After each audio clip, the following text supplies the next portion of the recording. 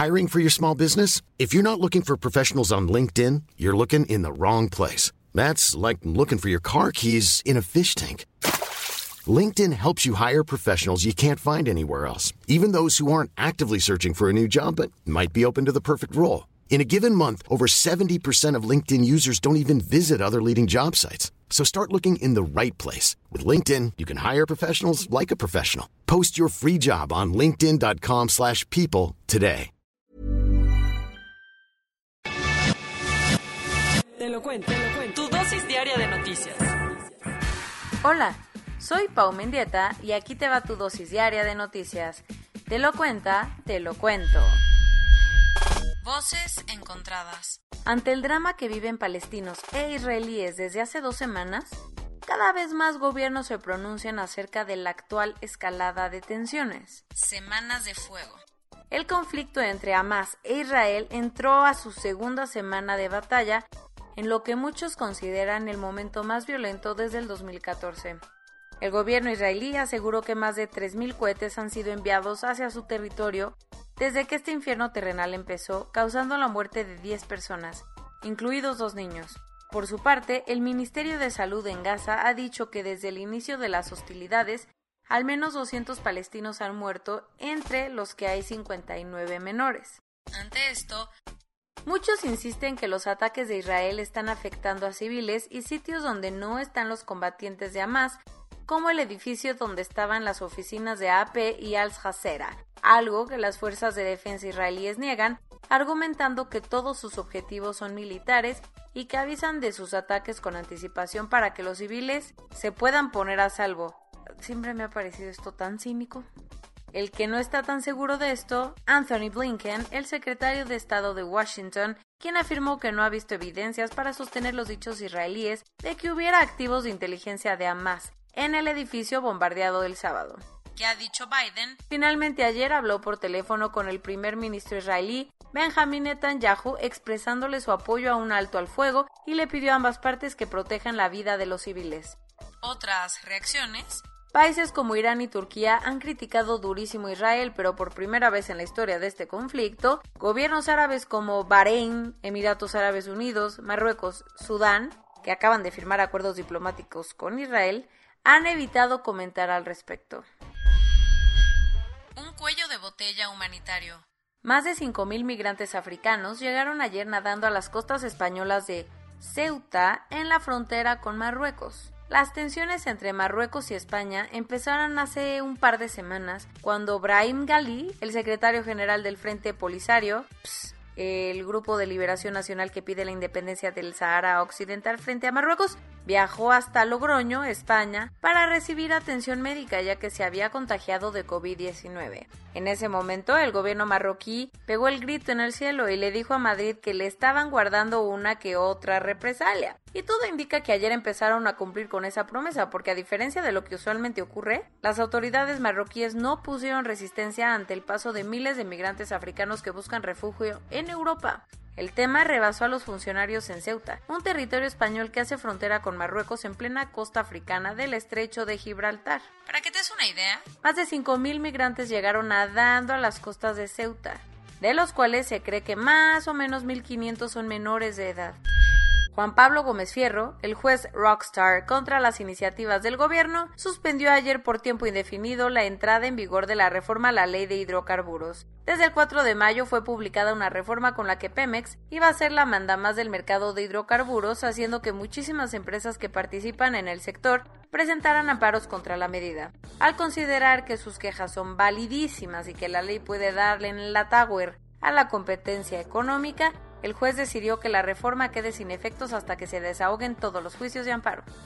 Acompañado del embajador de China en México, el presidente López Obrador viajó ayer a Coahuila, donde encabezó un evento para ofrecer disculpas por la masacre de 303 chinos cometida en Torreón durante la Revolución Mexicana. Es normal que por más que recuerdes tus clases de historia, no sepas de este episodio, ya que casi nadie ha hablado de la matanza que cometieron revolucionarios maderistas contra la población de origen chino que habitaba el norte de México. Este fue uno de los 3 eventos que tiene planeado el gobierno para ofrecer disculpas a algunas minorías étnicas de nuestro país.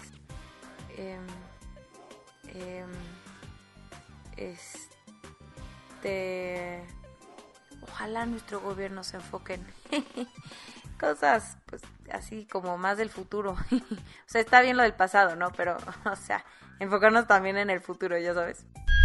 La neta, nadie entiende si el gobernador de Tamaulipas sigue teniendo fuero o no. Los dimes y diretes empezaron en la mañanera, donde AMLO y la secretaria de Gobernación, Olga Sánchez Cordero, aseguraron que Francisco Javier García Cabeza de Vaca ya había perdido su protección política. Sin embargo, el presidente del PAN, Marco Cortés, salió a aclarar que la Suprema Corte no se pronunció sobre el caso, ya que no encontró vela en el entierro, por lo que el Congreso de Tamaulipas sería el único órgano capaz de desaforarlo. Por lo pronto, nadie se pone de acuerdo. Ya empezaron a salir los resultados de la votación para elegir a los ciudadanos que integrarán el Congreso Constituyente de Chile, que será encargado de redactar una nueva constitución. El mensaje: los chilenos están hartos de los partidos al punto que los candidatos independientes consiguieron la mayoría de votos, ganando 48 escaños de los 155 disponibles. En segundo lugar llegó el bloque de izquierda del Partido Comunista y el Frente Amplio, un movimiento que nació tras las protestas estudiantiles hace 10 años. Y hasta el fondo, los candidatos oficialistas del presidente Sebastián Piñera y los de los partidos de centro izquierda.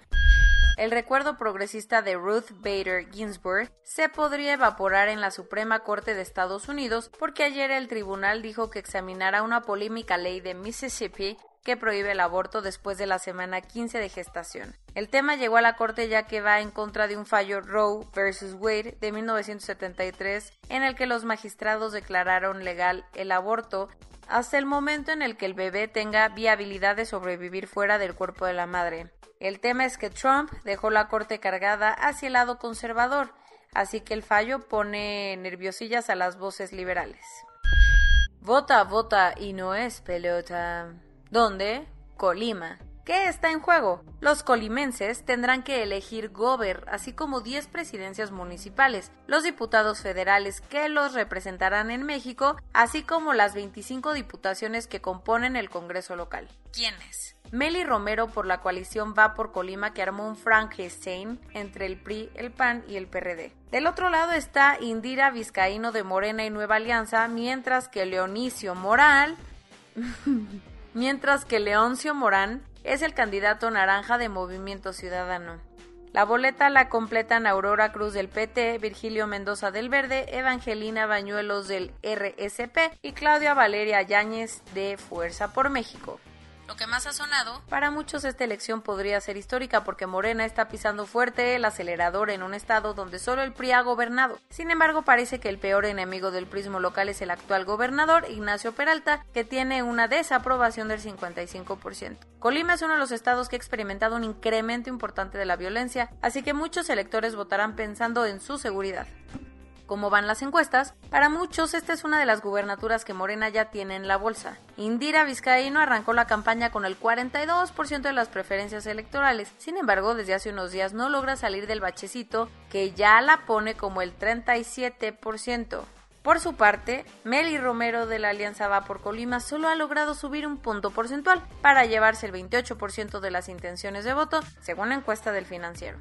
Otros highlights electoreros. Según la última encuesta realizada por el diario El País, Morena perdería la mayoría absoluta, la mitad más uno, de la Cámara de Diputados, por lo que necesitaría de sus aliados para aprobar iniciativas. El INE está investigando una transferencia de más de 32 millones de pesos a una empresa fantasma ligada al exgobernador César Duarte, realizada por un despacho de abogados cercano a la candidata del PAN al gobierno de Chihuahua, Maru Campos.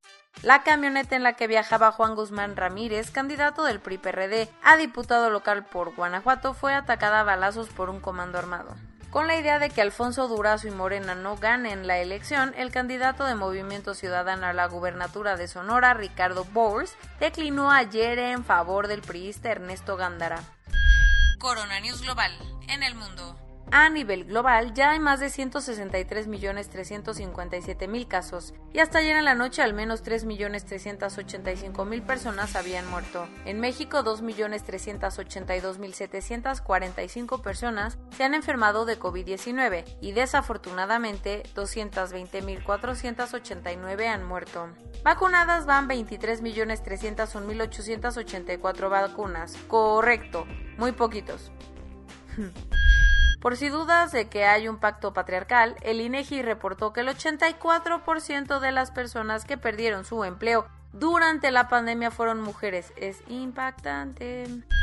Por primera vez en más de un año, ayer reabrieron las escuelas de educación básica en Jalisco, Coahuila y Chiapas. Y para que la Ciudad de México pronto se pueda sumar a esta lista, hoy empieza la vacunación a maestros capitalinos con las dosis de CanSino. El objetivo, inmunizar a más de 356,000 profesores. ¿Y quién atendería a uno de esos profesores si se enferma? Los doctores, ¿verdad? Los enfermeros, ¿verdad? ¿Y quién los está vacunando? En el primer acto presencial desde que inició la pandemia, el rector de la UNAM, Enrique Graue, aseguró que el regreso a clases se hará de forma paulatina, ordenada y con todas las medidas necesarias. Joe Biden se comprometió a distribuir 20 millones de dosis de las vacunas de Pfizer, Moderna y Johnson & Johnson a varios países del mundo para finales de junio. Tras ver la lentitud del proceso de vacunación, el Foro Económico Mundial de Davos anunció que cancelará su edición 2021 planeada para celebrarse en Singapur y regresará hasta el 2022 en su clásica sede de Suiza. El Reino Unido está preocupado porque los contagios con la variante india han aumentado un 75% desde el jueves, por lo que en pocos días será la variación predominante en el país.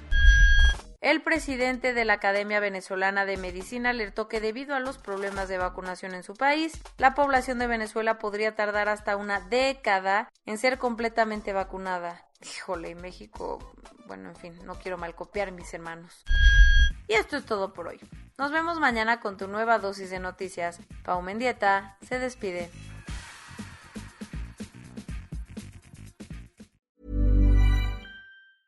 Hey, folks, I'm Mark Maron from the WTF Podcast, and this episode is brought to you by Kleenex Ultra Soft Tissues, your ally to help tackle your allergy symptoms this season. I love the change of seasons, but nobody loves pollen and all those other things floating in the air that make you sneeze during this nice weather. Kleenex Ultra Soft Tissues are hypoallergenic and allergist approved, so fight back against watery eyes and runny noses without worrying about irritating your skin. For this allergy season, grab Kleenex and face allergies head on.